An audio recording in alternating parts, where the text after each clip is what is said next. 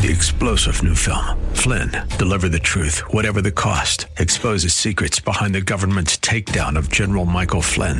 Flynn knew what the intel world had been up to. He ordered the first audit of the use of contractors. This set off alarm bells. He told the truth. He was the most dangerous person for Donald Trump to hire. They had to get rid of Flynn. Flynn, deliver the truth, whatever the cost. Available now. Watch it today. Go to salemnow.com. salemnow.com. On the Monday edition of Study Verse by Verse with Pastor Leighton Sheely, he ended the program by sharing this observation. People then, like today, sometimes believe that if we can just run our lives by a set of rules and regulations, somehow or other, God can be pleased. Pastor Leighton is taking us through the book of Colossians, and while Paul wrote to the believers there that there is nothing they can do to earn their salvation, there certainly is something they can do to be more effective as a believer. Each and every believer has been given at least one spiritual gift for the purpose of building up the church. Study Verse by Verse is an outreach ministry of Church of the Highlands in San Bruno on the web at highlands.us, and Pastor Leighton is currently taking the congregation through this study in Colossians. And he begins today on our broadcast with just a little bit of a history lesson on the church in that city. The city's not named in the book of Acts because Paul, as far as we know, never went there and didn't start the church there. It was probably established during his 3 years in Ephesus, because in Acts 19 it says that people throughout that region heard the gospel.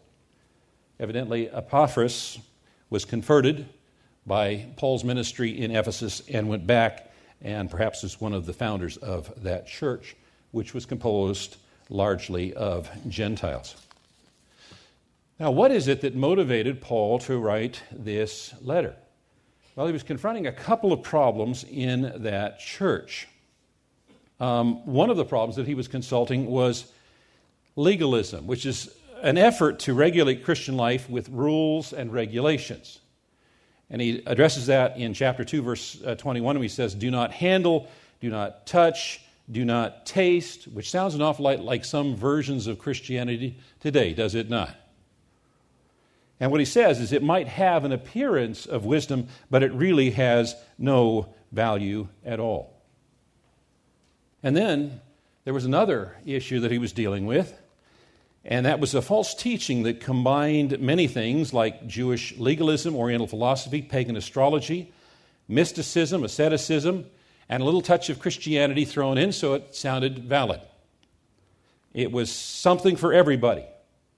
The false teachers said that they weren't really denying the Christian faith, they were just helping it. They were augmenting it. That we could achieve spiritual fullness through special knowledge and rigorous self-discipline. Do we have these kind of heresies today? Yes, we do. And when we make Christ Jesus only a part of our philosophy of religion, it's not truly Christianity.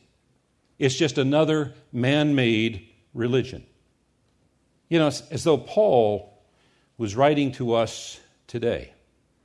And there are many churches that spring up that claim to be Christ or have Christ in the name, but they deny the deity of Christ and the basic beliefs of Christianity, the basic doctrines of Christianity.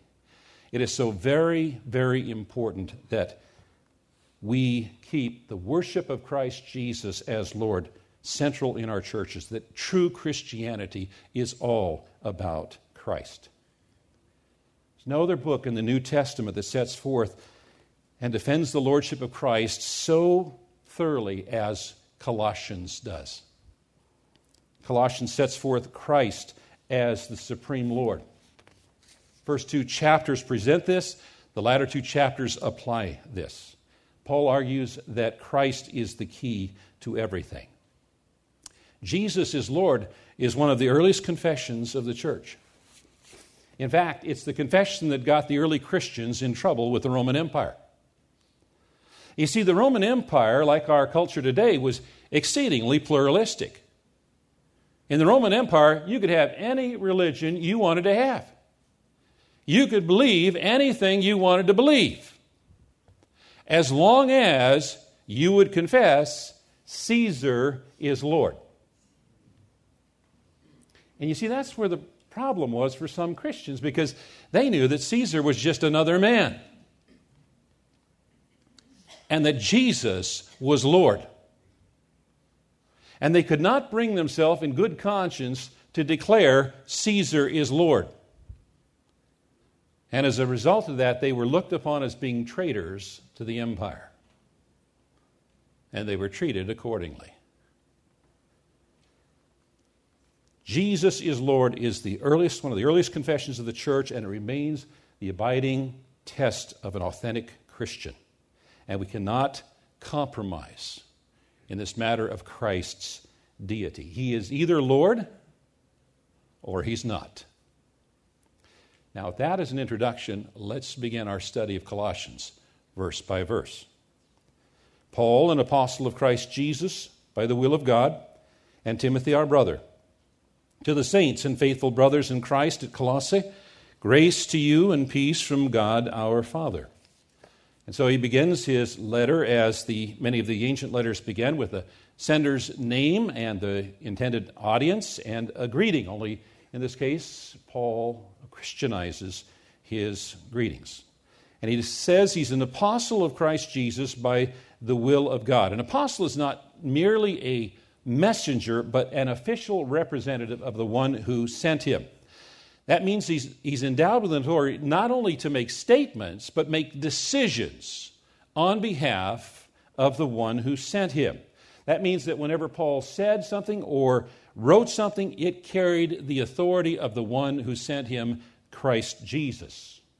And he was an apostle by the will of God.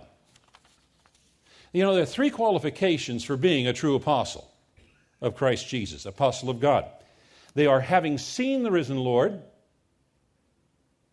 which the apostle Paul did on the road to Damascus, having been commissioned by Jesus for a specific task.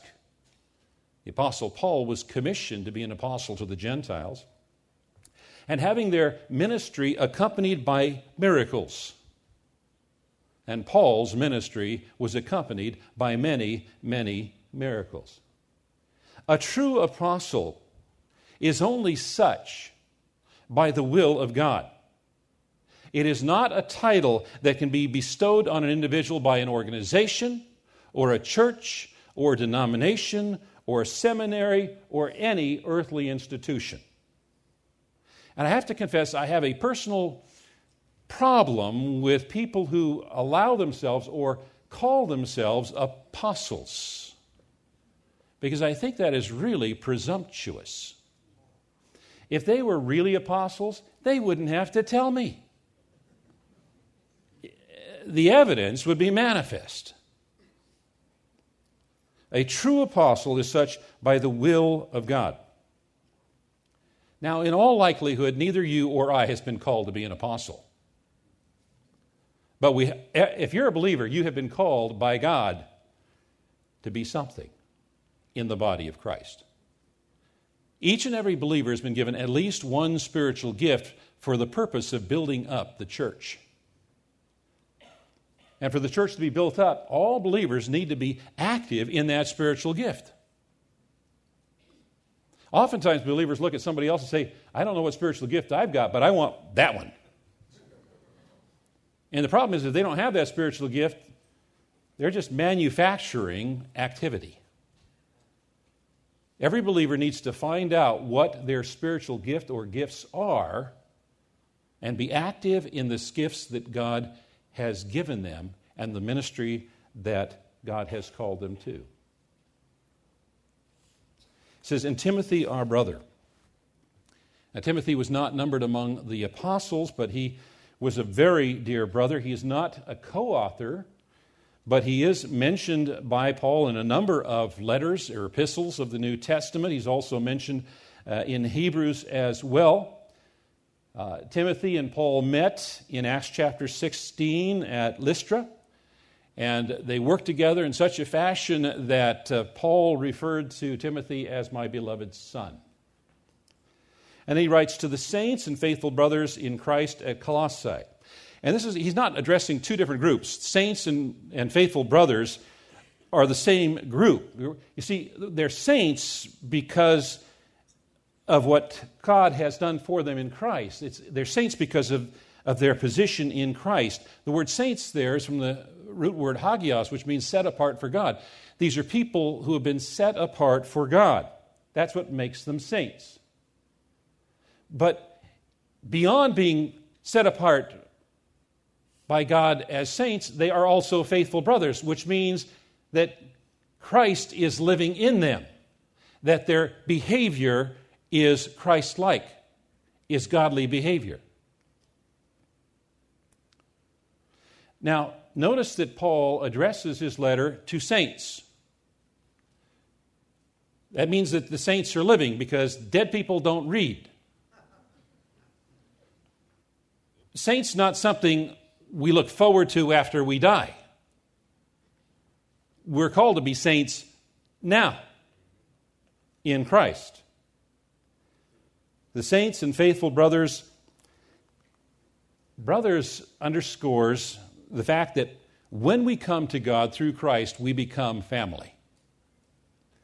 When we come to God through Christ, we are adopted by our Heavenly Father. And since we have one Heavenly Father, that makes us brothers and sisters in Christ. Grace to you and peace from God our Father. Now, what he's doing here is he's combining both the Greek and the Hebrew greeting. The Greek greeting is charis, or grace. It talks about unmerited favor and spiritual enablement. It's used in the New Testament over 150 times, mostly by Paul. And then he uses the word peace, which is the Greek word that the Septuagint translates the word shalom. And the word shalom is a greeting that means wholeness, that the person is greeting you with a wish for you that you be whole or complete. And he says that this is from God our Father and the Lord Jesus Christ. So he underscores the source of grace and peace. There are whole ministries these days just built around those two thoughts, the grace and peace that we can receive from Jesus Christ. You're listening to Study Verse by Verse, a short visit every day, Monday through Friday, here on this station, from Pastor Leighton Sheely, the senior pastor at Church of the Highlands in San Bruno. They're on the web at highlands.us. This ministry is on the web at studyversebyverse.com. We're listener supported. You can give safely when you go to that website. Join with us as a partner. At least pray for us and share the fact with us that you do pray for this daily visit. Again, the website is studyversebyverse.com. I'm Mike Trout.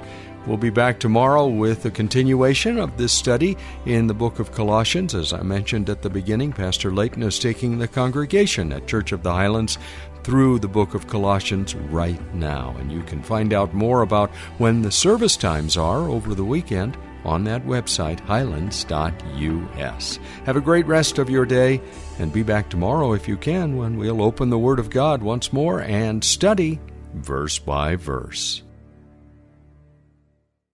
3-star General Michael J. Flynn, head of the Pentagon Intelligence Agency, knew all the government's dirty secrets. He was one of the most respected generals in the military. Flynn knew what the intel world had been up to. He understood its funding. He ordered the first audit of the use of contractors. This set off alarm bells.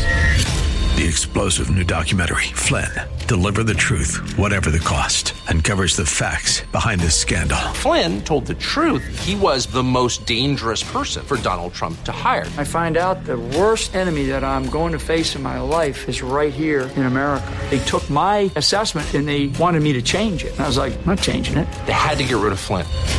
With in-depth interviews, archival footage, and never-before-seen personal records of the man behind the headlines. I just felt like I was drowning. Flynn, Deliver the Truth, Whatever the Cost. Available now. Watch it today. Go to salemnow.com. salemnow.com.